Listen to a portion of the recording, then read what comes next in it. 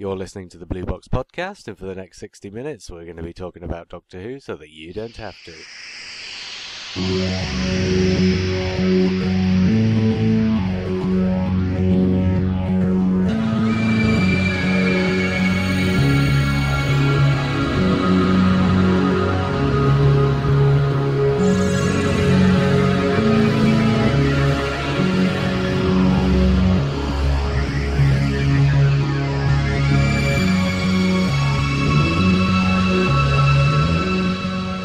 Hi, my name's JR.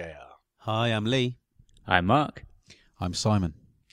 And before we start, I tell you what, Mark, 60 seconds on the spot, talking about the long game. The long game. Oh, yes. So that was... I suppose it's the nearest we got to an old school Doctor Who story in Series 1.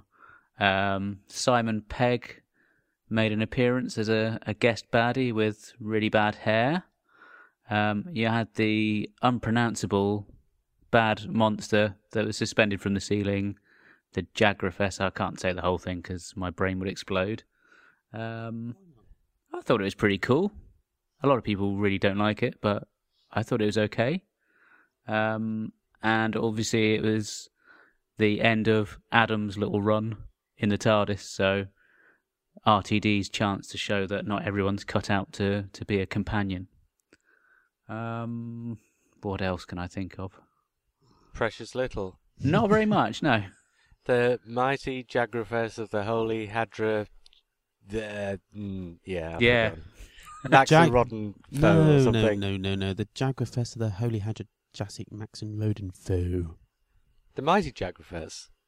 It was mighty, or Max. You can call him Max. We've just got to the end of 60 seconds there. I'll tell you what then, Lee. You've got 60 seconds on The Unquiet Dead. Oh, wow. The Unquiet Dead has left a massive lasting impression on my son. Yeah, that was the first really scary Doctor Who that he'd ever watched. After watching the first two, he wasn't that scared by it. But there's something about that pre-title sequence with the woman walking towards the screen with her eyes all wide and her mouth blazing, and that just has haunted him forever. Anything with wide eyes he can't look at. Gollum was a nightmare for him for a long time. But as far as the story is concerned, I loved it. I know Mark Gatiss said it turned into more of a romp than what he really wanted, and I think what he really wanted was the Crimson Horror, actually, which is closer to what I imagine him trying to achieve in that kind of horror genre. But no, brilliant. Simon Callow was lovely, and I absolutely really wanted him to jump on the TARDIS with the crew. Nice direction. It's pleasant. It wasn't over the top. It wasn't that exciting, but it was okay.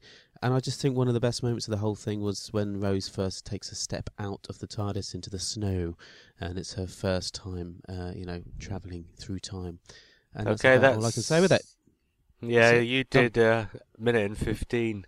But then Mark came in 10 seconds or so short. So, Simon, are you back at the microphone? I am now, yes.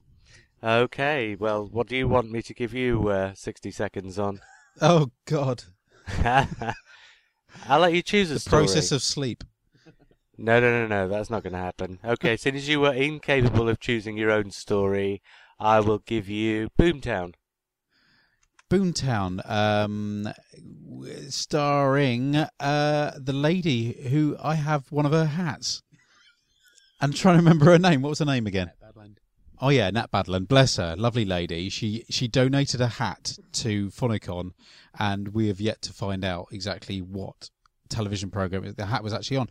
As it was, Boomtown was better than I thought it was going to be. It was the return of the Slitheen. God almighty, my brain is not working this evening. Return of the Slitheen, and it felt a little bit too soon at first, but I thought it worked quite well, and quite nice to get those one-to-one conversations over the table between the Doctor and Margaret Slitheen, and kind of showing a new side to the new series, in as much as treating the aliens as individuals. In the previous Slitheen, obviously they were treated as a race, just general baddies. and then for her to come back on her own and to see a side of it that you don't tend to see in the old Doctor Who, of seeing, much like Silurians, seeing a side to see the motivation. My God, my brain is not working this evening. Okay, Simon, you've gone well over a minute anyway. God. Let me stop you before it gets any worse. I know, it's horrible. Okay, Nice hat, guys. Well, you've all done an on the spot. What was the connection between those three stories? First Series 1.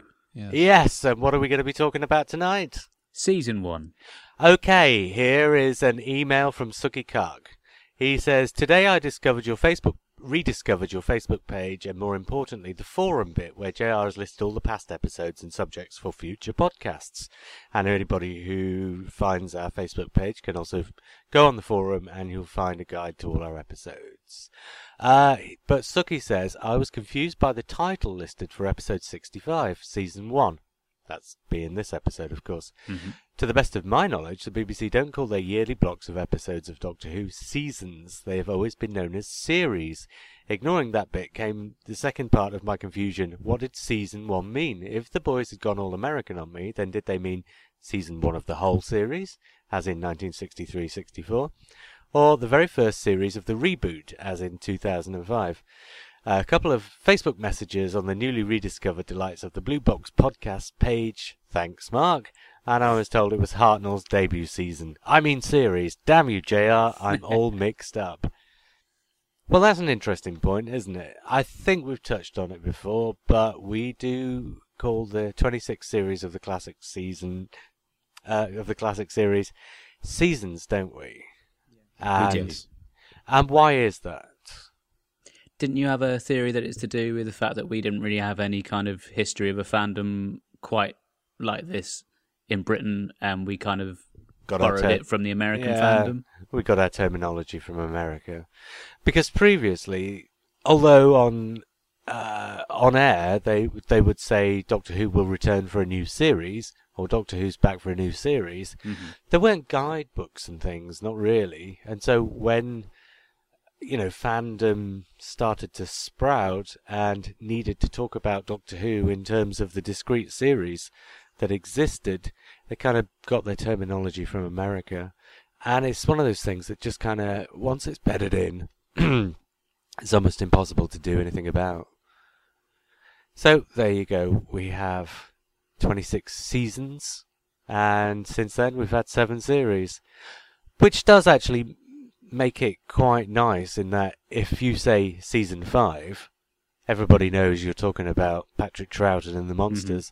Whereas if you say series 5, everybody knows you're talking about Matt Smith and his cracks. So it does mean it's easy to differentiate between the old and the new.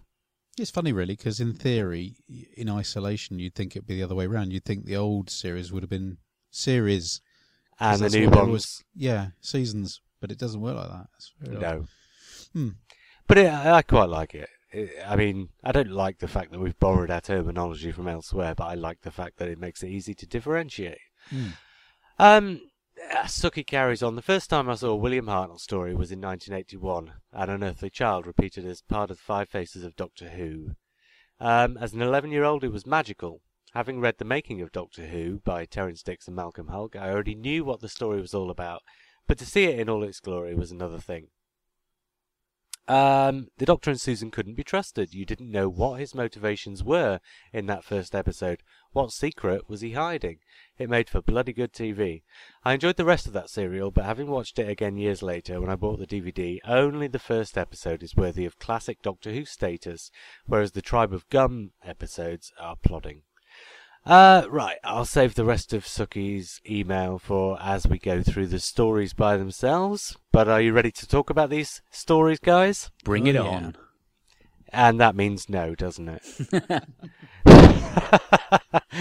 I tell you what, we're not going to talk about all 8 stories in the first season.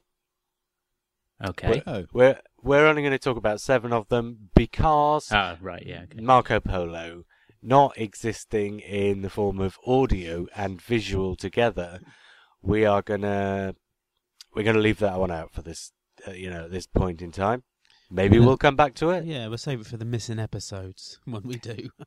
Yeah, or we'll save it for when the DVD comes out in January. So what we did initially was we voted for the 7 stories that do exist in our order of preference. And when I put the votes together, the one that came in last place, well, would anybody like to take a wild guess? I'll do it. Go on. That one. That's correct. I tell you what, 3 of the 4 of us voted it last. Oh, come on, listeners. You know what story we're talking about. 3 of the 4 of us voted the censor rights last, but one of us didn't. Eh? Who was that? Yes. Who was Well, that? on a previous podcast, one of the 4 of us has said that The Edge of Destruction was his least favourite Doctor Who story ever. Hmm. So it would have been pretty hypocritical then of me not to put Edge of Destruction 7th of the 7, wouldn't it? Yes, it would have done. Do you know what? Is the censor rights really that bad? No. It's not bad. It's just very, very dull. There are things in it. I still haven't got to the end of it, so I haven't really got a leg to stand on. But I have to admit, I made it through about 3 episodes and I just couldn't face any more. I know. What is it? I mean, I don't know. There's a nice darkness to it. There's a nice kind of eerie. Is there a darkness to it? Yeah, well, there's a bit of mystery to it. It's a little bit, it's in a dark ship type thing. It's almost like Alien, isn't it, with bits of cardboard? But anyway, no, that first episode's pretty good. I didn't mind it at all. But as soon as you hit the second and third, I'm like going, what? There's not really much going on here. I'm not even sure the first episode's any good. It has there's a nice bit at the end where the censor right comes up to the window, right? That's what I'm thinking about, Yeah. actually. It's good on fast forward. Yeah. There's a nice bit where they walk out of the TARDIS and the camera pretty much follows them through the doors, which, is not something... Well, I mean, this was fairly early, so we'd never seen it before, but we certainly didn't see it again afterwards. No, that was a very, very beautiful shot, actually. I like But that. when they wake John and Carol up, or whatever they're called, is it John and Carol? Yeah, look, even dull names. And no offence to anybody called Carol or John, but Oh, my you're God, in space. this is just a few months after we'd had Alidon and Temesis and all this lot in the Daleks, It's the and now we've 28th got century. John and Carol. But when they wake up, oh my God, it is like watching something that's been written for 2-year-olds. It is. Interesting fact for you guys. Go on. The lead censor right was the original person cast for that was Desmond Decker. What? What, as in Yeah. a singer? Yeah. As in Israelites? Yeah, well, he went on to do a song about it. Oh, God, I hate you. Can we cut yeah. off? Oh, we may have to edit that bit. Yeah. I'll get me coat. Oh, no. I mean, the censor rights is one of those weird stories. Everything that's good in it, there's something that's bad. And, stories like people, complain about Richard Martin and his direction, right? Because, if there's something that can go wrong, it will go wrong in a Richard Martin story. The Dalek that's in the place where it shouldn't be in the chase, and later on in the same story, the camera that just appears in the middle of the jungle, all that kind of thing. There's smeared lenses in the web planet. But to be honest, if Richard Martin had directed the censor rights, it would probably be twice as good as it is now, if only for the fact that it would be amusing. Because it doesn't even have that in its favour, does it? It's just slow and dull. It is. Well, what are the positive points to it? I mean, the only thing I can think of is the actual creation of the censorites themselves, because they're a lovely creation, even with their funny big plate feet. Really? They're just a really thin cotton boiler suit with a not very interesting head on the top. Well, they got like an upside down head. I know people like that. They got, if you turn their heads You are upside, one, aren't you? If you turn their heads upside down, they look just like that. I'm not going to say who they are, but there's 2 people at least I can think of that look like that. You and Mark. Oh, You Mark hasn't got bitch. a beard, has he? To the censor rights. No, upside down. Yeah, so he's got a little tuft of hair. He's got no hair on top of his head, old Mark. You can't do it that way. Can I rename this the Sensorites? Is that right? Oh God, that's nearly as bad as Mark's from earlier. Hey! You just mix the letters up, so it says Cessnorites. It says Snorites. You know, for so it's a science fiction. It's a future story, right? In past, sideways, and future, it's a future. But I was just going to say, it's science fiction. It's not really science fiction. It's not really science fiction at all. And you can tell it's not science fiction when this alien species is so badly written that they can't recognise one another without, the number on their tunics. But what? Their sashes. I had not Yeah, thought the of sashes. Yeah.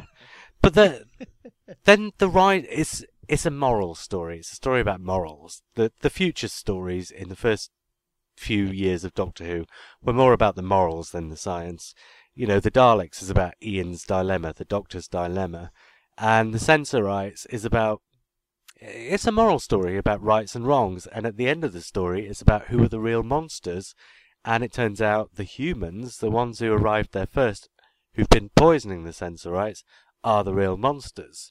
And that's quite an interesting idea, but, the writer fudges that story up in so many other ways, you kind of tend to lose anything that's really good about it. Well, you know how Invasion of Time runs? You know the point where the Sontarans come into Invasion of Time, and it almost feels like the story's concluding, and then all of a sudden Sontarans turn up, and it goes off at a different angle.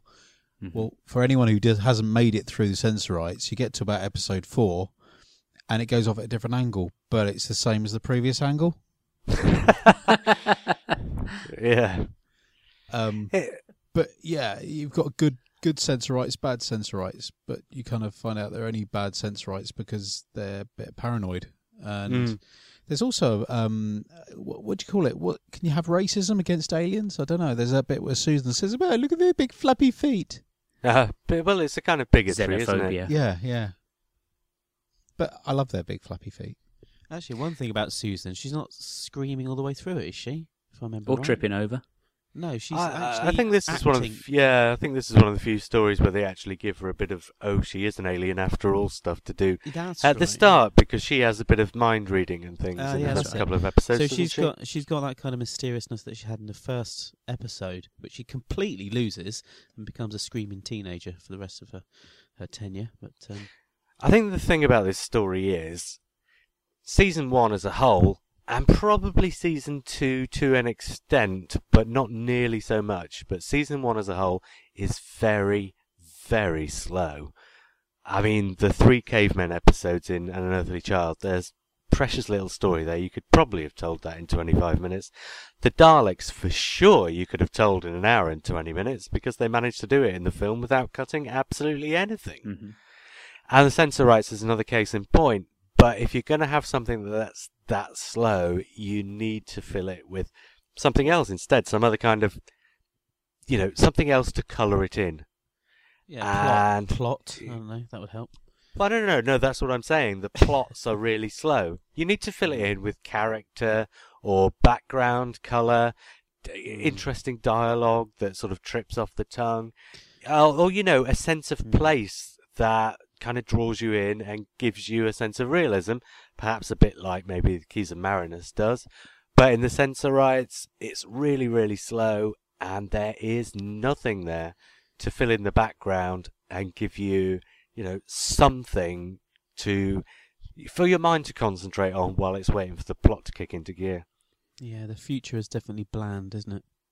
Yeah. I think a problem they had right the way through the classic series was getting decent stories together, and even season 1, I think I'm right in saying they brought forward the Daleks. That was going to be further on in the season, and Terry Nation had handed it in early because he was desperate to go off on some jolly somewhere off abroad, and it just so happened that they had a real problem with one of the stories, so they were grateful for that, and they shoved it in the second story slot. And it wouldn't surprise me if this was another one that they had a bit of a problem with. Oh, they had all sorts of trouble. I didn't realise Daleks had been brought forward. I thought that was just a replacement altogether for something else. Which one was that? The Masters of Luxor. Is that what you're talking about? That was a story that got knocked on the head. Yeah. I'm not sure. I've got my books here, but I can't be bothered to look at it. Look, Suki Kark says, after the superb heights of historical drama comes the rather dreary blandness of the censorites. I watched this on a second or third generation videotape copy at my local Doctor Who group, the Wolves of Fenric in Wolverhampton. Get it? Did you get it? Quality. And after about 2 episodes, the group, which had consisted of about 25 people watching, had dwindled down to 5, as they had decided to walk off and chat in the other room. Not a great story, and basically I can't remember much about it except for the people walking off. Harsh but fair. That just about says it all. Okay, let's see what Suki has to say about our story that comes second to last. He says, The Edge of Destruction were 2 episodes of tension building up to a climax where somebody turns off a switch. Sorry about the spoilers, he says, but it was shown 49 years ago. And that's all he has to say about The Edge of Destruction. That was the story we voted second to last. And I have to say, shockingly, one of the 4 of us voted this as their favourite story of season 1. Now, gotta be Lee. would you like to explain yourself? The thing is with the old... That sounds like an excuse. No, right. Well, when you look at the old series sometimes, I mean, I do struggle to watch them sometimes. And they're like little creatures in amber. Are you saying that the best thing about The Edge of Destruction is the fact that it's only half the length of anything else? No, do you know what? There's no other story like it, and I know you're going to say, thank God. But I watched it this week before we were doing this, and I would have voted one of the other stories my favourite. Incidentally, the same as Mark. But I watched it, and I just thought, it's an absolute little folly. It's just really odd.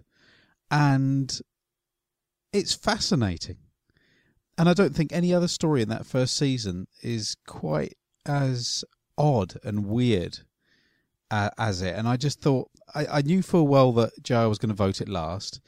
And I knew that no one else was going to give it decent votes. Tactical voting, Mr. Brett. Well, you could call it that. But I just thought it deserves something. It deserves, a pat on the back, and it's another Love and Monsters in its own way. It's another Love and Monsters for that time, because you've got all that psychological stuff going. The TARDIS behaving in a completely weird way, in as much as it's alive and it's sending messages and what have you. And yes, you're absolutely right. It is hilarious at the end when it's all down to a dodgy switch. I mean, it's just ridiculous. Can I just cut in there? I think you're starting to make me swing towards Edge a bit more, because I like the fact that it's all hinging on a dodgy switch. I mean, the more we say it, the more it feels right. Because let's face it, our lives hang on dodgy switches all the time when we turn on the computer every single day. And look at Journey to the Centre of the TARDIS, which exactly. is the other TARDIS bottle episode, Yeah. and that also hinges on a dodgy switch. It does. Edge of Destruction Part 2, as I call it. But... yeah, Edge of Destruction's a really... It is odd, isn't it? I mean, I think there were a few mistakes made that they learnt by, like, for instance, having Susan with a pair of scissors attacking a bench, which, when you say it out loud, sounds nuts, doesn't it? But, kids can copy that and all that sort of thing. And it was a bad mistake. They learnt from it, I think. But I think they also learned it that... had to be done.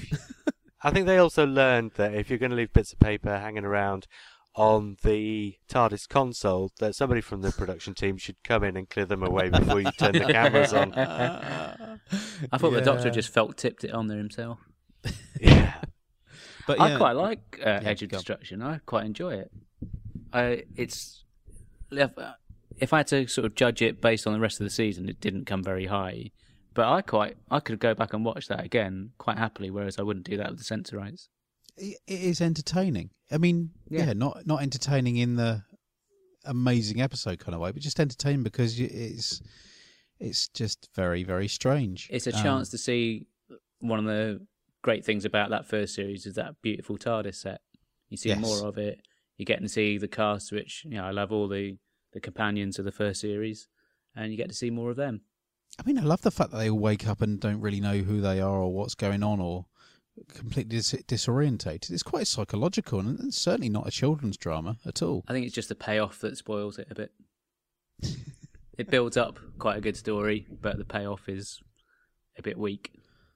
Yeah, it is a bit weak. There's something else I wanted to say about this one. Actually, it was I truly believe that this probably would have worked better for people if it had been in the next season, early in the next season, because that by that point you'll have trusted. You get to trust all the characters. You get to trust the Doctor a bit more. You know who Ian and Barbara are. You understand who Susan is. You trust the TARDIS. You know, the thing that's their home. And then you can turn it all against them. I think the fact that it was placed, third in line? Is that right? Third story in? It's too early. And I think that would have definitely... I don't know, that may have put me off watching it for a bit, I've got to say, because it would be turning it on its head too quickly, too soon, before you get used to everybody. But, maybe that's just me. Okay, the story... Oh, by the way, Simon, your tactical voting made no difference whatsoever. It still came second to last, which is exactly where it would have been if you'd have voted sixth. If anyone's listening and sort of thinking, well, surely you would have voted An Earthly Child or Daleks first, because they are landmark episodes. But, I think it's obvious to do that. And I just felt the need There's a very good reason I didn't mark Unearthly Child higher, but we'll come to that when we come to talk about it. Yeah, this really is tactical voting then. You're saying, well, these other stories are better, but I didn't vote them as best. No, but they're not better. I don't think they are better. I think my point is, I think we've done it before where we've voted like the 5 Doctors or the 3 Doctors as the best. Actually, I'm talking myself into a corner here because I did think that was the best story, but anyway. Just ignore me. Okay. I'll tell you something interesting about the voting. All 4 of us voted a different story as our favourite, and the story that actually turned out to be our group favourite wasn't voted as anybody's favourite. Bonkers. God, we should vote for governments like that, eh? That's how it works, I think. That's how we are now. Yeah. Look where it's got us. The story... Oh, and this is a shocker to me. This was the one I voted favourite. The story that came in 5th of the 7 was The Reign of Terror. Maybe it's because I'm not so familiar with it. I've seen it perhaps a couple of times. So. And do you know what? The new animation does it a disservice. I struggled to watch it. I struggled to get through it. Because of the animation or the whole story? Yeah, I found it really quite dull. Oh, really? Yeah, well, put it another way, it didn't grab me, and certainly when the animation came in, I found it, because I'm a big animation nut, I found it distracting, because sometimes it was rotoscoping, sometimes it was 3D models, and it doesn't, it's not consistent. And I don't think the animation should do that. I've heard someone say before about the reconstructions just using photos. That would probably work better, and I think I might watch it again with the old reconstruction. I was going to say, is it right to judge the story based on the animation? Oh, it's not. It's not. I'm just saying. But all I can say is that it's a fair point. Before the DVD had come out, I'd never watched the story, and then when I did watch it, I found it distracting. So as yet, I've not watched a decent version of it. Mm-hmm. Yeah, actually, can I just echo a bit of that there? I watched it today, right? I watched the rest of it today, should I say, from the animation onwards in my lunch hours, and I was thinking, why? Really, it looks beautiful if you freeze frame it. It's beautifully done, all the shading and stuff. But I watched the first, how many was it, 3 episodes or whatever, and I was kind of enjoying the fact that it's Doctor Who and it's old and all that. And then we got the animation, and unlike the invasion, it really jarred for me. Really jarred, and I had to look away from the screen and imagine it was just on audio, like I used to do. And I enjoyed it a lot more because I could see the real people. Then I thought, no, this is stupid. I've got to be watching it. So I watched it and forced myself. By the end of the episode, I got used to it. But Simon's right. The rotoscoping is really creepy, and it hasn't got that. I don't know. It's not quick enough to deal with the emotions of the human face. It's really feels quite cheap actually, even though I know it wasn't. But anyway, that's my take on the animation. I probably would have preferred the telesnaps, to be honest. Sorry, So BBC. What you're saying is both Lee and Simon have voted Reign of Terror second to last, as you both did, because of the 2 episodes of animation. Did I vote as second from last? Yes. Okay, that was before I finished watching. I would have probably knocked that one up a bit higher, actually, over Edge. What was my second from last? Are we allowed to say that now? No, that was your second from last. It Your was. last What was the my Censorites. third? Or has that not come yet? It was the Edge of Destruction. Yeah, okay. So I think I probably would knock that up one. And I've got to say, it's beautiful to look at. What a great production. Great outfits. Fantastic amount of money spent on it, of whatever money they had. It looks great. Compared to the Censorites, this is unbelievably brilliant. I think what I found a little bit annoying about it was this getting caught, escaping, getting caught, escaping, getting caught, escaping. But what I will definitely say about it, which is a big positive, is the characters were so brilliantly drawn. I think episode 6 was a little bit dodgy, but up until that point, the jailer is fantastic. All these people just stay totally in character. There's no messing around with the characters. They're written really, really well. The Doctor is on absolutely brilliant form, a violent form as well, and it's all great apart from Susan, who just whinges when she gets cold. But so yeah, I don't know why I voted that low. I can't. I work love it. it. Out. Maybe it's I think it's the best written story of the series. I really do. Because I like the stories with stronger characters, and so it's a toss-up between this and the two John Lucarotti historicals, being Marco Polo and the Aztecs, and I just think there's something a little bit po-faced about John Lucarotti's writing, and I think Dennis Spooner's writing, which starts here in the Reign of Terror, knocks it into a cocked hat. I think it just kind of shows John Lucarotti's two stories up for being a little bit too serious for their own good. To be fair, although I voted it low, it's only because the episodes that I voted higher than that I enjoyed more. Simple as that. I'm not saying it's bad, I'm just saying I liked other episodes more. That's fair enough. Shall we find out what Suki had to say about it? Yeah, go on him. He said the final story of the year was the Reign of Terror. After initially making a mention about the French Revolution in the very first episode of the series, the production crew were to bring it back to finish the first series off. Another serial that, due to missing episodes, is incomplete. Again, I watched this at the Wolves of Fenric meetings, but this time people didn't leave. Maybe they liked the historicals more than the sci-fis. Having only seen this once, even though I've got the video and DVD releases, I cannot remember much about it. Thanks, Suki. But there you go. He says the first year, in his opinion, belonged to the historicals, even though it was the science fiction stuff that people will remember. Well, I think this is what the production values on the historicals were much more interesting, and to look at, they were more interesting. You look at the Daleks, you look at the Keys of Marinus actually, and you also look at the Censorites, and all of the set designs are dull. They're not really very interesting, apart from maybe one or two in Keys of Marinus, I think. But generally speaking, it's Ray Cusick, wasn't it? He was the set designer. Yeah. Right. Yeah, and I think he's famous for saying, with a couple of them, that he wasn't very happy, especially with Terry Nation stuff, because he'd just say, "Oh, I'm writing a blank room here. You design it, and that's it." And that's how it feels when you hit the Reign of Terror and Marco Polo, and and the Aztecs. You're looking at the scene and going, "Wow, this is the BBC when they know what they're doing with this stuff." BBC historicals. Yeah, it probably doesn't hurt that the BBC have got this amazing. Yeah, they have. They've got it all there. Yeah. Yeah. They're known for doing their historicals, and of course they've got all the costumes and what have you on tap. But this is my point: is Reign of Terror good BBC? No, it's good BBC, but is it good Doctor Who? Because I felt like the Doctor Who were just, the Doctor Who crew were just kind of plonked in amongst this backdrop of an already existing kind of story. They didn't really do anything, did they? They were just trying to get back to the TARDIS. That's pretty much all they did. There was nothing for them to do as such. They weren't involved and they weren't trying to do anything. But that's something that's going to be pertinent in the story that we voted just above the Reign of Terror in fourth place, our sort of halfway point. And this is what Suki had to say about it. The Aztecs is my favourite serial of Hartnell's first year and his tenure.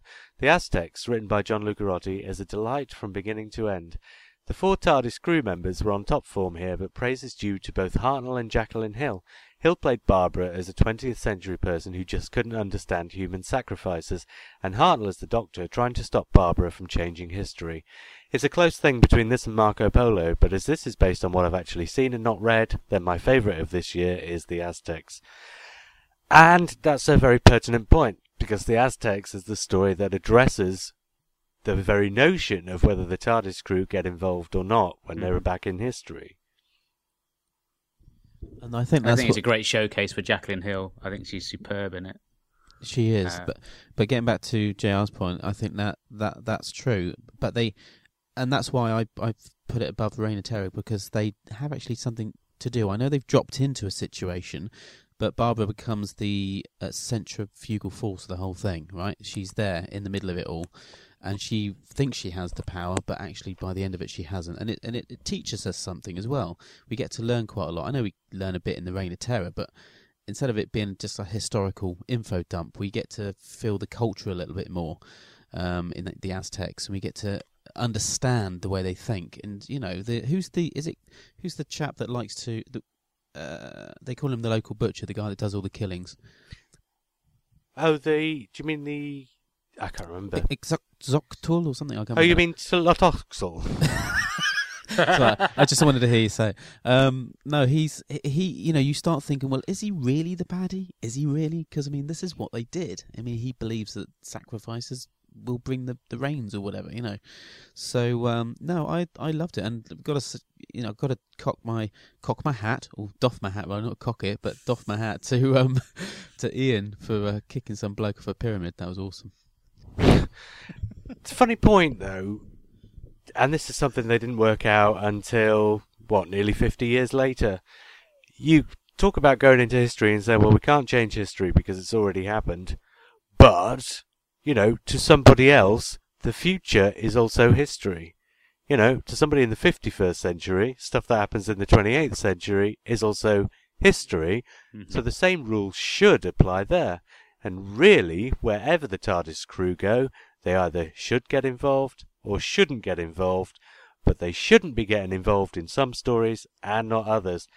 So I do think the Aztecs is founded there on a bit of a shifting sand, a bit of a thin foundation. Well, I think it had to be addressed at some point, and they did it quite early on in the series. Well, that's what I'm saying. They addressed it in the wrong way. They shouldn't have. Yeah, they shouldn't have said no, we can't get involved. They should have said, we have to be very careful what happens. Well, I think we can have an effect. She did try and get involved by trying to stop the sacrifices, didn't she? If I remember right. Yeah, but the point is, it just overrode it because the culture was already so set. It didn't make any difference. But she did give it a go, and the writer could have turned around and said, "Well, this is the point when the Aztecs stops." One part of the Aztec nation stopped doing it because it's not written down. They could have done anything, but. That wasn't the point of what they were trying to make, I suppose. No, and so you've kind of completely got my arse about it. I wouldn't want to touch either of those, thanks. Well, yeah, but what I'm saying is that shouldn't have been the point of that story. The point of that story should have been when we go into history. Because there's even the quote, isn't there? You can't change history, not one line. Yeah, I know. I've always thought about... Sorry, you go. And the sense of the story is... That story has been written to demonstrate that when the TARDIS crew go in history, even if they want to, even if they try to, they cannot change it. Not will not do not, but cannot. Yeah, I know. And the thing is... It's changed so much since. Well, the point of the story should have been, when we go into history, we've got to be very careful, because we can change things, and we should not. Yeah. I agree with you about the future episodes as well. Why doesn't it apply to that?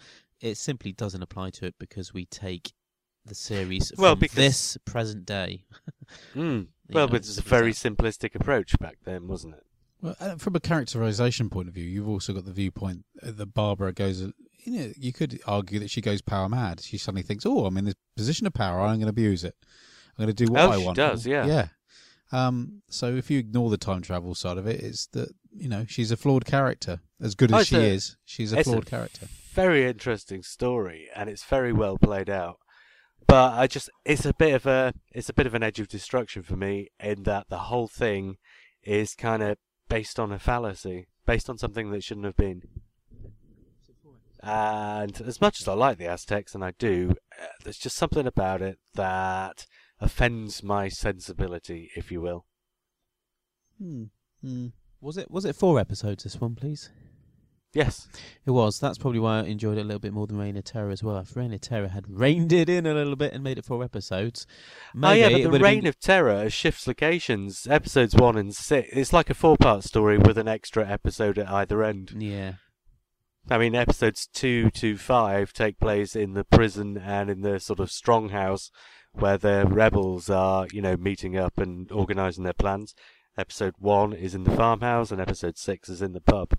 And I like that. It's almost the same it's almost the same way that Robert Holmes and Philip Hinchcliffe would do it years later, when they'd have a 2-parter and a 4-parter nailed together to make a 6-parter.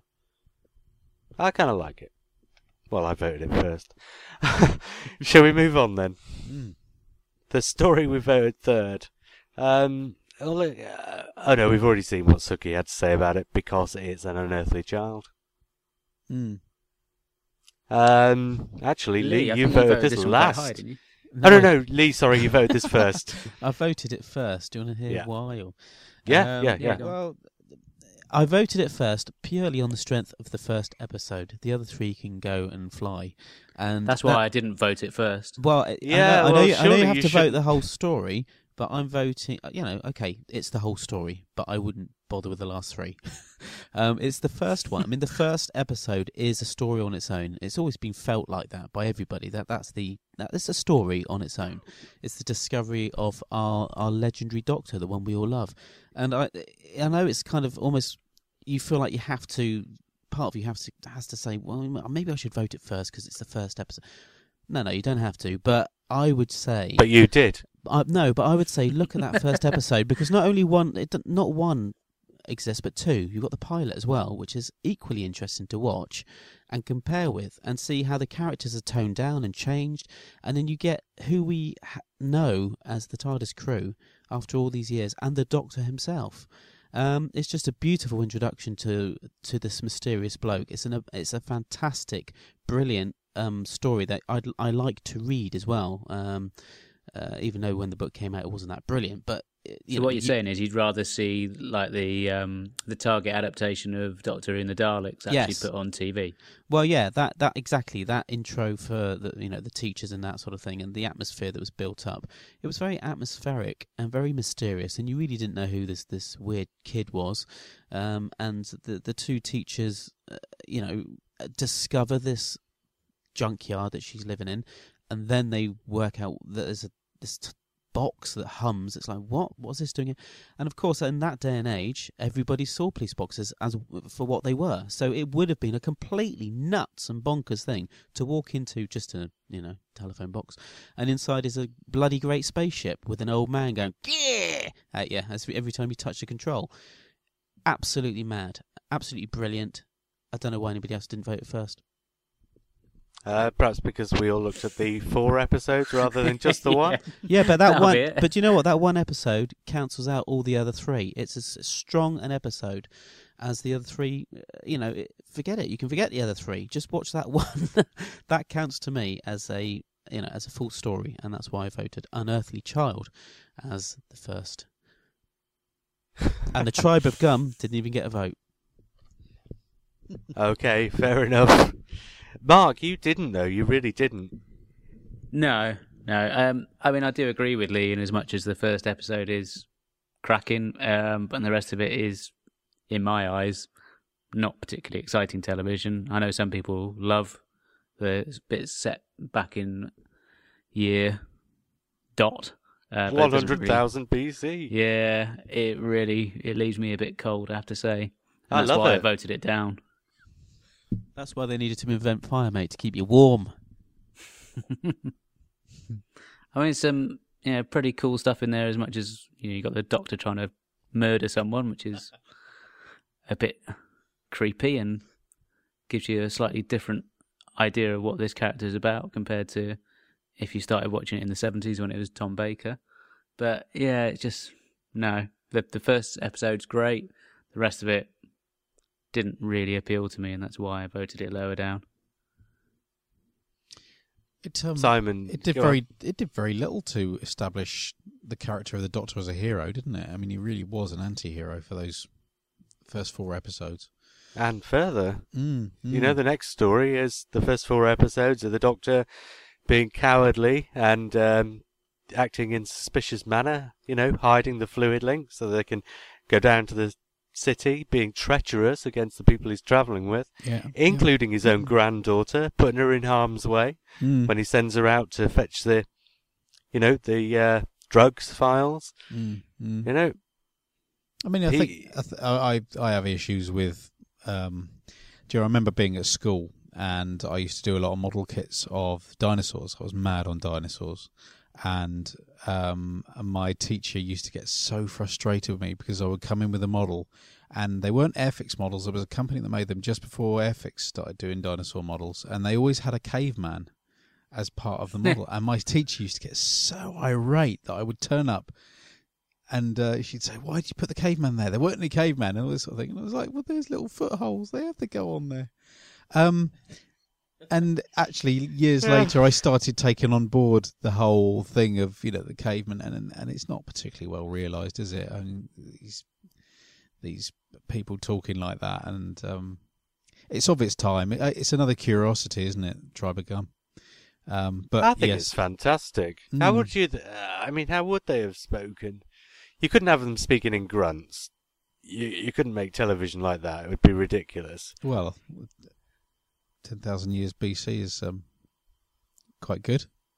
Mind you, Racco Welsh probably would have helped. Of course, that didn't come till afterwards. No, you couldn't really have subtitles, could you? Because the whole point is that the TARDIS is translating, guys. Retcon. But I tell you what I really did like in the first episode of The Tribe of Gum, those 3 episodes, was the TARDIS turning up, the TARDIS kind of materialising, and then that shadow of the caveman coming out from the foreground. And you didn't know whether you were on an alien planet or where you were, actually. So that's still in episode 1, though, wasn't it? So is it? Oh, I can't remember. Yeah, but you still haven't managed to get past really? that. Oh, well, yeah. Well, yeah, but it's at the start of episode 2 as well. See how good that first episode is. I'm not arguing that. I'm just saying the rest of it's a bit pan. That's kind of a cliffhanger into the next story, in the same way as, you know, watching the radiation counter go up at the end of the last part of The Tribe of Gum is a cliffhanger into the next story there. It's quite a baptism of fire, isn't it, really? They'll only just get back to the TARDIS in the right state, don't they? Maybe they wanted... I mean, the whole point of having the cavemen and going back in time that far is to make it so blindingly obvious it's a time machine. I mean, if you're going to go back a couple of hundred years, it's quite fun, and it's pretty good to go back to revolutionary France or whatever, but I think they wanted to ram home the point, didn't they, that this thing can go anywhere in time. So it's like, how far back can we go? As far back as possible. Oh yeah, before the dinosaurs, just after the dinosaurs, let's do that. And there it is. It's all right, it's okay. I just remember watching it with Tia Malap, B-Sky B, back in the early 90s, and kind of thinking, when's the Daleks coming then? This is your conception of Earth's history and evolution is about as good as Simon with his cavemen. Oh yeah, this was set just after the dinosaurs. You know, only a few million years, Lee. 2 days. Yes, okay. I think it's... I really like the 3 Tribe of Gum episodes. I really do. I think it's a really interesting adventure. I think it's well told. I think it's exciting. And I think there's a lot more depth and a lot more of interest in it than there is in many of the stories that follow, the science fiction ones particularly over the next couple of years. There's a really interesting story being told there. And just because they're not speaking in cod Shakespearean dialogue, you're not taking it in the same way. But the power struggle between these characters, and it does have the capture and escape element that, say, the Reign of Terror does, and Frontier in Space, and all those many, many, many other stories. But this time it's really interesting because they've been locked up in a cave, and the way they escape is by moving a rock at the back of the cave. I don't know, I just really enjoyed it. I thought An Unearthly Child, the whole 4-part, was a really interesting example of them taking a really pulpy idea and playing it dead straight. And after the Reign of Terror, that all changed, and they no longer would do that kind of thing, but there are several examples in that first series of Doctor Who of them taking really pulpy things and playing it really straight, and by doing so, coming up with a formula that was unique.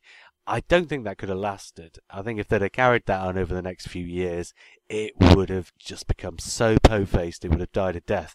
And so I think the Reign of Terror needed to happen so that you could move on and turn Doctor Who into a fun adventure for all the family, rather than just an adventure for all the family. But, you know, those first few stories, because they're so unique, and because they do that, I just find them really interesting, and that one in particular. And speaking of things that are a bit pulpy and played a bit straight, we've got 2 more stories to talk about, and they're both by Terry Nation. So, you want to know which one came second? Go on, JR. Hey, you're all still there. I was expecting to get headed off at the pass there, but none of you did. Okay, the story that comes in second place. Terry Nation's second script for the show introduced the Voord and was basically a quest show, says Suki Kark. Different location, different cast virtually every episode, which would probably have been a strain on the poorly budgeted kids show. The Voord were just men in wetsuits and funny hats. No wonder they didn't catch on. Although intriguingly, the Voord are suggested to be the ancestors of the Cybermen in the World Shapers in Doctor Who magazine.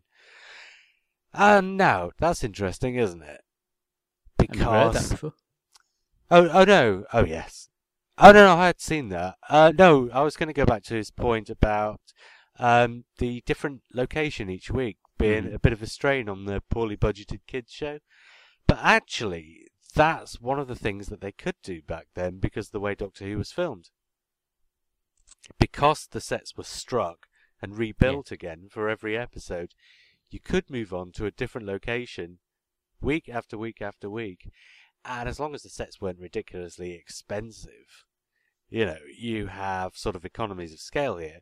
For, say, the Daleks, you can build nice expensive sets because you've got 7 weeks worth of budget to do it. Yeah. So the sets in the Keys of Marinus are pretty cheap and cheerful, but you do get that variety. And I do believe that somebody voted this first, and somebody else would have voted it first if it hadn't been for the Edge of Destruction. So, Mark, yes, what's so great about the Keys of Marinus? I think it's just the sheer ambition of it. You know, we've already said it's a relatively limited budget they had, and the idea of having this planet with all these various regions in it, you know, it's really trying to. I know it's pulpy and it's very kind of almost cartoony in a way, but it's actually presenting a world in a believable way. It's like, I don't know, I think it's just a cool adventure. The Voord, yeah, they are just guys in rubber suits, but I thought they were pretty cool. Maybe I'm in the minority. But no, I just thoroughly enjoyed it. It's a romp. You didn't think the execution was left a little bit to be desired? Well, yeah, but God, then this is 1963 we're talking about. Yeah, I think I tend to be fairly forgiving on old TV watching it back. Yeah, I mean, you can say that it's 1963 we're talking about, but that's one of the things I really like about An Unearthly Child. I don't think there's any issues with the execution of the Tribe of Gum sequences. I think they're fantastically well done.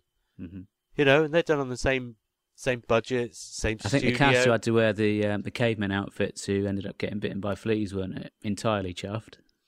Well, maybe not, but, you know, that's what it would have been like anyway. But it looked great on the screen, yeah. No, I'd concede that. It's not the best looking episode or story, but I just really enjoy it. I think you got the variety there, you got this fantastic planet they've come up with, and yeah, I really like it. And you also have an actor from Citizen Kane. A movie which I haven't seen. Oh. Okay, moving on. Seriously, George Coulouris is in episode 1. That was an astonishing coup to get somebody like him. And you got the brains in jars as well. Awesome.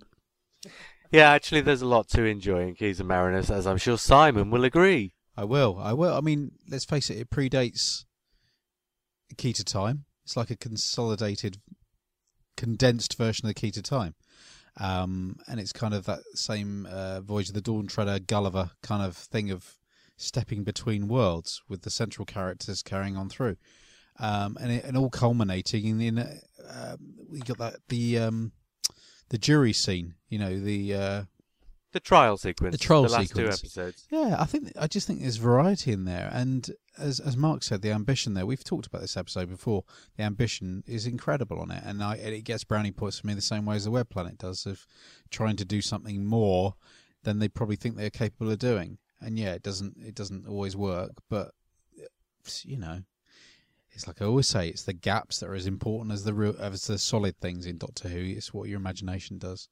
So yeah, and I think the Void work okay, considering they kind of live in the shadows and they just appear every now and again. At least they don't squeak. I want to know what the grapes were, because you know when they're in this lovely palace and it's all fake, right?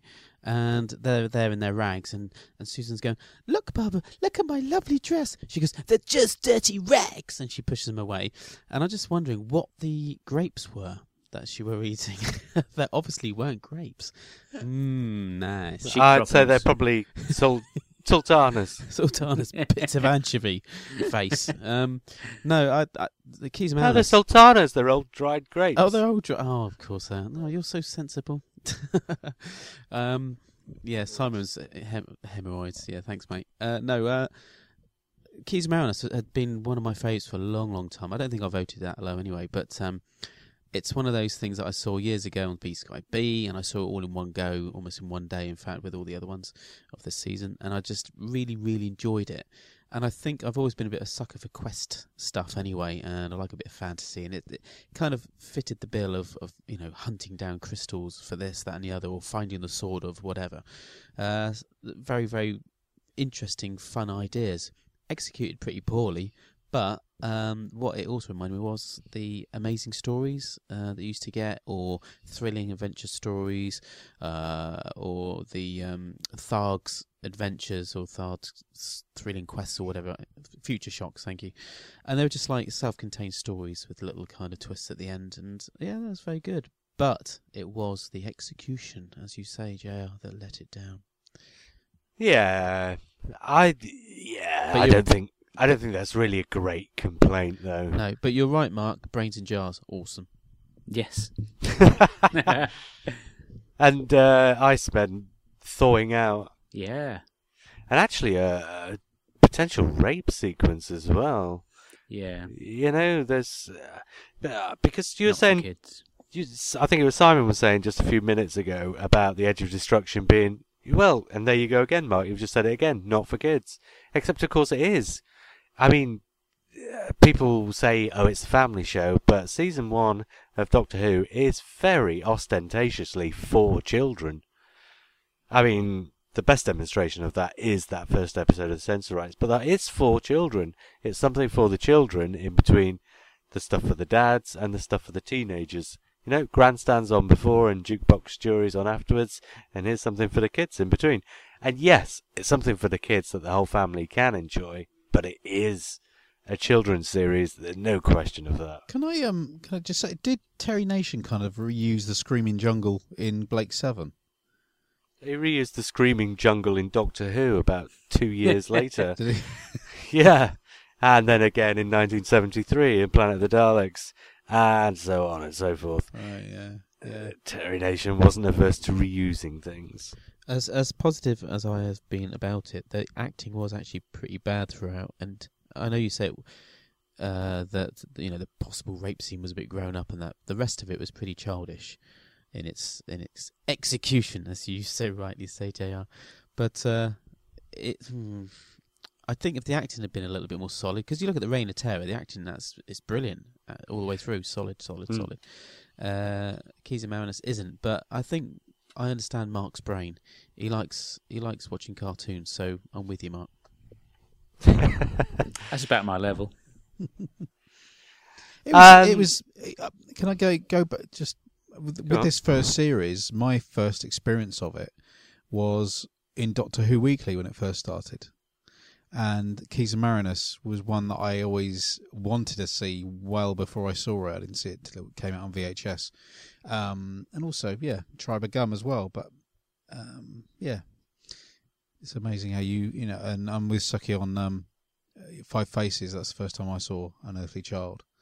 But those Doctor Who Weekly, I can't remember, they had a name for them, didn't they? Was it just The Archives. episodes? Yeah. The Archives. Episode guides, yeah. How do you mean the one where they had the cliffhangers? Was it? So where they had two different things. They had the Archives, where they'd look at various different stories and have a few photographs and just have the plot synopsis. Yes. That's it. The Archives. The Archives, yeah. From issue 1. Yeah, that's it. Which I dug out the other day, but I'd already used the transfers, unfortunately. I've got about 3 copies of issue 1 and no transfers. Oh, loads of people. Issue 1's so easy to get hold of. They've made so many copies. What's it worth? Yeah, that's what I was waiting for. Yeah. Suki says, this is a story that none of us voted first, and yet, because the voting for the rest of the series was up and down, with some people's favourites being other people's least favourites, this was the one that was always going to come up on top, really. Suki says, this was followed by the Daleks, a story that cemented Doctor Who as a British legend. It wouldn't become a worldwide legend for at least a couple of decades. Terry Nation's blasted pepperpots became the talking point of the playground for the next 7 weeks and beyond. The story itself is again slow, with at least 2 or 3 episodes of padding. The Doctor is seen as a man who would put all of his companions in danger just to satisfy his curiosity. The point I made earlier, actually, in fact. Yeah. The Daleks. What can you say, really? It is slow, very, very slow. And once again, the science is, well, a little bit dodgy, shall we say. But the central thrust of the story is, well, not exactly original, but to be done, like I said before, in a manner so serious, when the idea is pretty pulpy. It's about monsters versus, perfect humans, really, isn't it? Yeah. You've only got to look at the movie, the Peter Cushing movie, to see that it's there. The story is there, as it should be, and it could actually work at quite a good pace, but not as a TV version. Yes. Well, I mean, if you were to cut out the cave sequences, I think it would be 100 times better, because we get enough caves in Doctor Who, don't we, to be honest? And I just think that was... I understand the point of that, but it just went on and on and on. And you're right, it was too long. Again, if it was a 4-episoder, it might have just made a difference to the pace of it. But it was a 4-episoder because the story finishes at the end of the 4th episode and then starts up again for another 3. Yeah, but no, I don't know. There's something about it that I just like. I mean, I try to judge these on how many times the viewability of it. So if it's something I just keep watching over and over again, or I go, I really fancy that again, then that's because I like it. And sometimes I don't know why I do that. It's the same with music. You pick it up, you keep playing it, and you think, why am I playing this old rubbish? I don't know. I just like it. But it's the same with the Daleks. I just thoroughly enjoy William Hartnell's portrayal in this. He's a right deceiving old git.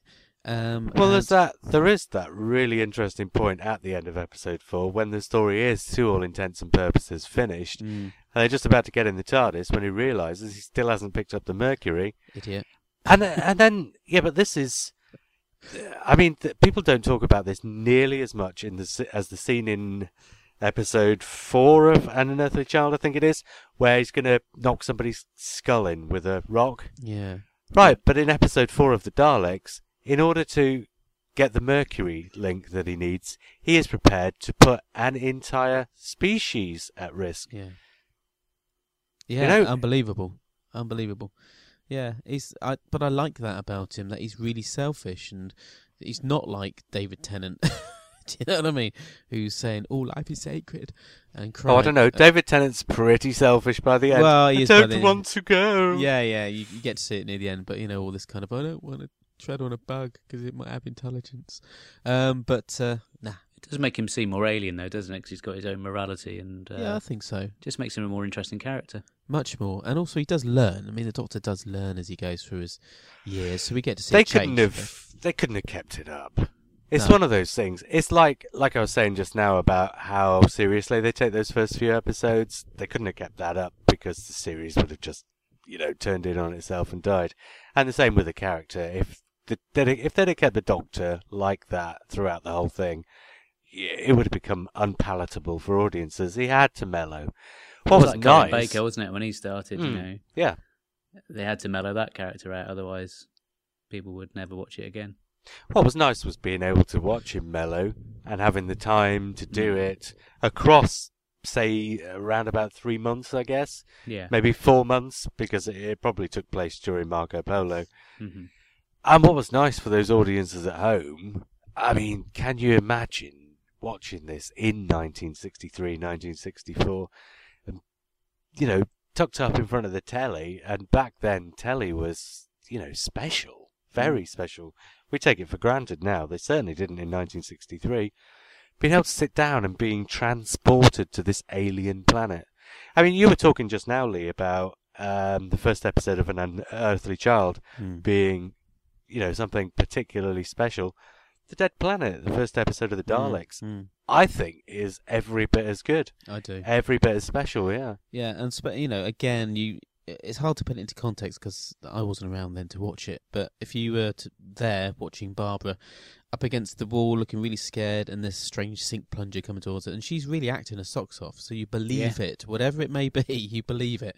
The kids must have been going, "What is this going to be?" And when they saw it, of course, I think it lived up to the expectations because it went mental across the British Isles. So it was clearly a brilliant piece of direction, really well kind of put together first episode. And a brilliant piece of design on the Daleks. Yeah, absolutely. Yeah, totally. And a very strange reveal, like 10 minutes into the second episode, where, actually I say strange, odd is perhaps a better word, where the camera's on Ian and the Doctor, and just as the camera pulls back, the Daleks come in, and they just kind of sort of congregate into the frame. Yeah. Very odd. That's right, yeah. There was one scene, if I remember right, the Khaleds going to give food or something to the Daleks. Thals. What am I talking about? Thals, yeah, sorry. And they're just so wimpy all the way through. You've got a couple of main characters, haven't you? But the extras are like, I remember sitting down with a couple of mates, and we had had a few drinks. I'd seen it already, but they hadn't. And when it got to that point, we were all just jeering at the telly going, "Oh, just kill him off, soppy nitwits," or whatever. Because they were just so annoying. By that point, you think, oh, for goodness sake, just put a bit of something into your acting. You just wanted the Daleks to kill him anyway, so difficult, very difficult to like the Thals. Basically, they were based on the Eloy in the Time Machine, though, really. With the Daleks taking the place of the Morlocks. Ripped off, more like. I don't think based on. Well, yeah, absolutely. Homage. I'm not someone to say I don't like it when people sort of say, "Oh, so it's so crap, it's good." But my favourite bit in the Daleks is the bit where they're climbing through the caves. Yeah, but it makes it worth watching. You see Lee's making a face now. Is when I think it's Barbara just reaches out and then you just hear a little squeak and she's pulled off a bit of the polystyrene wall. And all of a sudden, the black wall, and all of a sudden there's a white patch, yeah. I don't think people would probably have noticed that back then. And by the way, that's in a Richard Martin episode, isn't it? Yeah. Well, there you go. Poor Richard Martin. Poor Richard Martin, indeed. Why poor Richard Martin? Go on. Because everybody Everyone has a moans go, about how shoddy his work is. Oh, really? I didn't know that. Well, he's the man who shot the jungle JR? of... Oh. What? Hey? He's the man who shot the jungle of... I see. Yeah. The jungles of Mechanus with the television camera hidden amongst the branches. And the man who had Dalek in the background of his shot and the funfair exhibit in Ghana in whatever the year was, just slightly before the Daleks arrived. Right. But then, in the Sensorites, the writer puts the Sensorite on the spaceship before the Sensorites arrive. Really? Yes. So, it's not as if it's just directors do. I'd rather have some... People moan about Richard Martin, but I'd rather somebody having too much ambition and not being able to realise it than somebody doing something dull. Absolutely. Yeah. I quite like the costumes of the Thals, actually. I wonder what they were made of. Really? Well, they just look a bit odd, don't they? I always look at them and think, what are they made of? Yes, I always look at them and think, thank God my mother never put me in that when I was 6 or whatever. They look worse when they're in colour. Do you know, I want to start a new line in cosplay. That I do think everyone does Daleks and everyone does all the cool monsters, but nobody does the rubbish monsters or the rubbish characters, do they? I think it'd be much more fun to just do. Simon, I think you should be the Slither from Daleks Invasion of Earth. No, Mark, I'm looking forward to seeing Simon at the next event dressed as a Thal from 1964. No, I've already said Male or female? I want to build a Croton.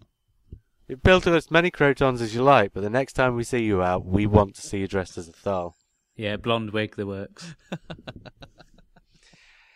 I'm not saying no. You've got the right eyes for for the shading and all the makeup. That'd be brilliant. That turquoise makeup that they have over their eyes. In the film, you got to do the film version because it's in black and white, isn't it? The old ones, you can't walk on as a black. You could walk on as a black and white Thal. Can you do that? Yeah, do that. Okay, back to Suki. Suki says, Ian and Barbara were the template companions for the next few years. Every companion since had to live up to the legacy of those two. Brave, strong, clever, able to act on their own initiative. Do some of the younger viewers know that Ian was made a knight and Barbara was a god for a few days? And William Hartnell went from being a grumpy old man, not to be trusted, to the man that you want at your side when the shit hits the fan. On the whole, this first season had more ups and downs.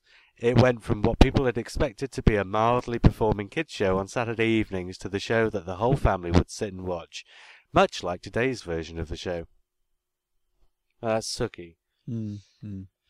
We've not really mentioned Ian and Barbara, but, we're not here to talk about the companions, I suppose, and we've talked about Ian and Barbara before. We all love them, don't we? We do. They are awesome. Yeah, Ian and Barbara are awesome. Susan isn't, but yeah, but I think it's hard. But who would you choose? It's not between... Carol Ann Ford's fault. No. Who would you choose between Ian and Barbara? Though is your best because equal pairing for me. I can't decide. Probably Barbara, but I don't know. Well, I was talking to Eric Stadnick from the Doctor Who Book Club podcast, and he says you can't really think of them as individuals. He always thinks of them as Ian and Barbara. Yeah, but they are individuals. Are we really sitting here discussing season 1 and having to say, who's your favourite, Ian or Barbara? No, I think it's really. No, really, because I think it's interesting that, like you say, Eric Stagnet thinks that they come as a pair, and they do. Character-wise, though, they are different. And Barbara had things to do, and she went through changes. And there was that interesting moment in the Reign of Terror where Ian comes in, and some guy gets killed who's a traitor, and he says to Barbara, "Oh, he deserved it." And she goes, "Well, who are you to say who deserves what? And go and read your history books. Don't take one side or another." Because, they both think they're right, and one man's traitor is another man's hero. So I think, it's quite important, actually, if we're talking about Doctor Who, to decide, Ian or Barbara. Guys, what do you think? Discuss. Suki, you tell me, because you're the only one who listens to me. JR? Suki's gone. We've got Steve from Manchester instead, though. Moving on. So actually, this is Steve. This is Steve from Manchester looking back at last week's podcast regarding the Milk podcast. Are there any fans more two-faced than those who grew up on 1980s Doctor Who? He says, "Let's face it, 80s fans. The truth is that you're all mad jealous that your formative Doctor Who viewing years didn't coincide with the show's golden age, and you're trying to convince yourselves that pants like Time Flight and Delta and Greatest Show in the Galaxy were the sort of fabulous stuff that only the sophisticated can appreciate, and anyone who doesn't appreciate 80s Doctor Who is a bad fan." One thing you can always be sure of is that anyone who says that fans can be divided into haters and lovers, bad fans and good fans, just don't like hearing anyone who doesn't like what they themselves love. Why is it wrong for other people to hate the things that you love, but okay for you to hate the things that other people love.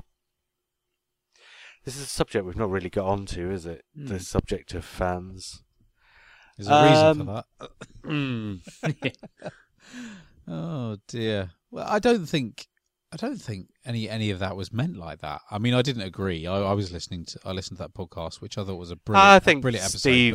I think Steve's using that podcast as a launching point to think about something else there. Yeah. I mean, he's being a bit of a cheesemeister there, isn't he? I think. Maybe so. He does. I won't go through everything else he said, but he does. He also says, "I must say that my disenchantment with the show isn't confined to the 1980s. After the Key to Time season ended, I can probably count on the fingers of one hand the number of stories I enjoy until the 2005 revival. City of Death, of course, Full Circle, State of Decay, The Two Doctors, and bits of Battlefield. I don't even like Caves of Androzani, which I know makes me an outcast," he says. That's interesting, though. See, I don't think of it that way at all. I really enjoy the diversity of views that people have got, and I just find it really interesting. I want to know why people like a particular story that I might not like. I think it's more prevalent with podcasting as well. When you listen to other podcasters, I think people, even us, I mean, we have our little arguments and things, but we really do appreciate each other's view, don't we? Whether or not we think they're wrong, like JR is most of the time. But we do generally think that everybody out there's got an opinion and it's all valid, because everybody's got their own personal experience attached to a show. It's a TV show, by the way.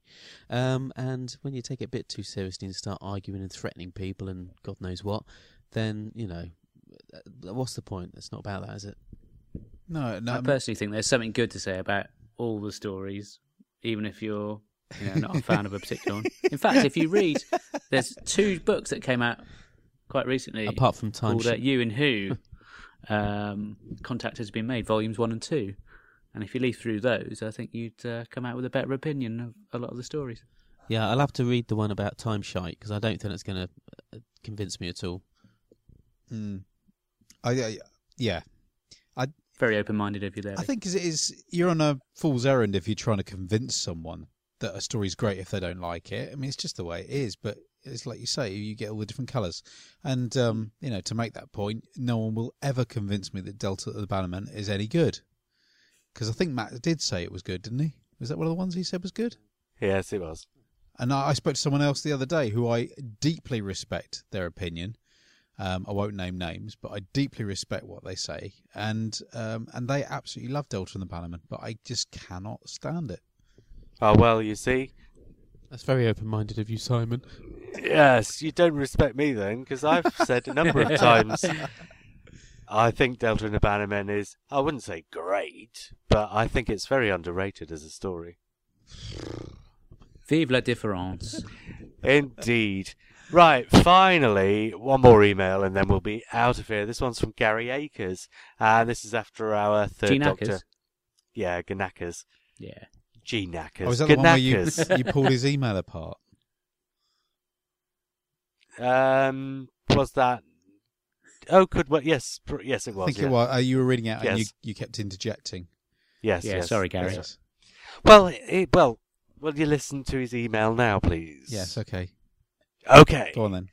He says, another terrific podcast. Great to hear you 4 back together. Pertwee was my first Doctor and still my favourite.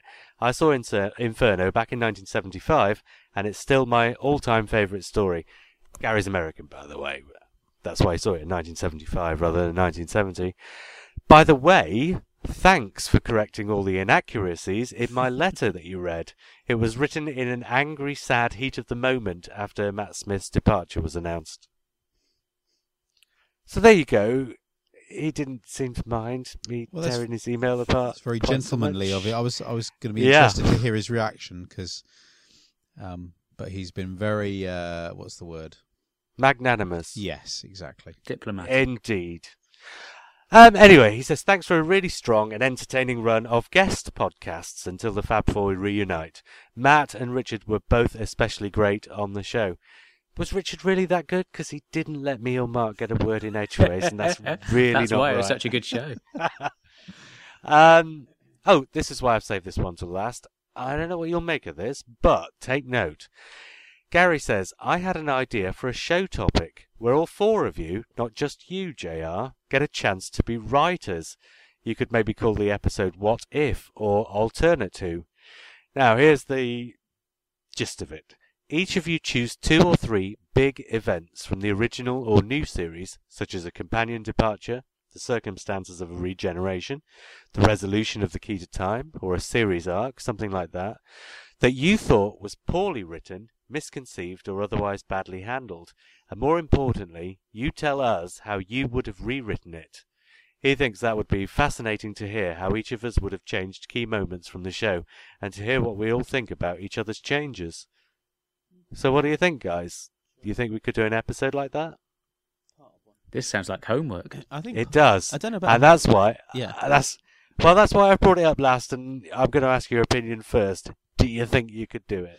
I don't reckon we could do a whole episode, but I definitely think we could do a portion of a podcast. Yeah. Oh, I don't know. I think you could use that as a departure, and not necessarily do a whole episode on that format. But we could do an episode on important things that we think the series hasn't necessarily got right. And, talk about how they may have been better. It's interesting, the what In fairness, if I mean- thing. Go on, Mark. Sorry. I was going to say, JR could probably do a whole hour just on the stuff that Eric Saber didn't do right. Well, yeah, but Gary's talking about important things. Like for... I'll throw... Yeah, but I'll throw... Ouch. No, I'm talking about event moments. But I'll throw a couple out at you, just for starters, just to think about. And Gary brings one of these up himself, the resolution of the key to time. Now, Yeah. when Matt was on the other week, he was saying, well, that's... he was saying how the resolution of the key to time was just, not good. But I countered with, I think it's the only resolution that story could have had. But, we could do an episode looking into, is the resolution to the key to time the resolution that story should have had? Or is Tom Baker's regeneration, oops, he fell off a tall building, and now he's regenerated, really the regeneration that a 7-year doctor should have had? Yeah. That kind of thing. How we might, and, using Gary's format, we might come up with alternative suggestions of our own. What do you think? An alternate history of Doctor Who, guys? Yeah, Let's why give it not? a go. Oh, it's Yep. interesting because only earlier in the week I chanced upon a YouTube video of somebody doing a what if of the Phantom Menace, and it was utterly brilliant. And interestingly, that night I said to you about it, Lee, didn't you? You said that's really weird because yesterday I was only just thinking about that. So to do the same thing with Doctor Who would be brilliant. There you go then. A what if of Doctor Who. Mm. Right, we will do that. Should we do that next time? Yeah. We'll have a go. Okay, next Be week. careful what you ask for, Gary. Mm. Yep. Okay, next week. That'll be what if. In the meantime, I was JR. I was Lee. I was Mark. I was Simon. And we'll speak again soon.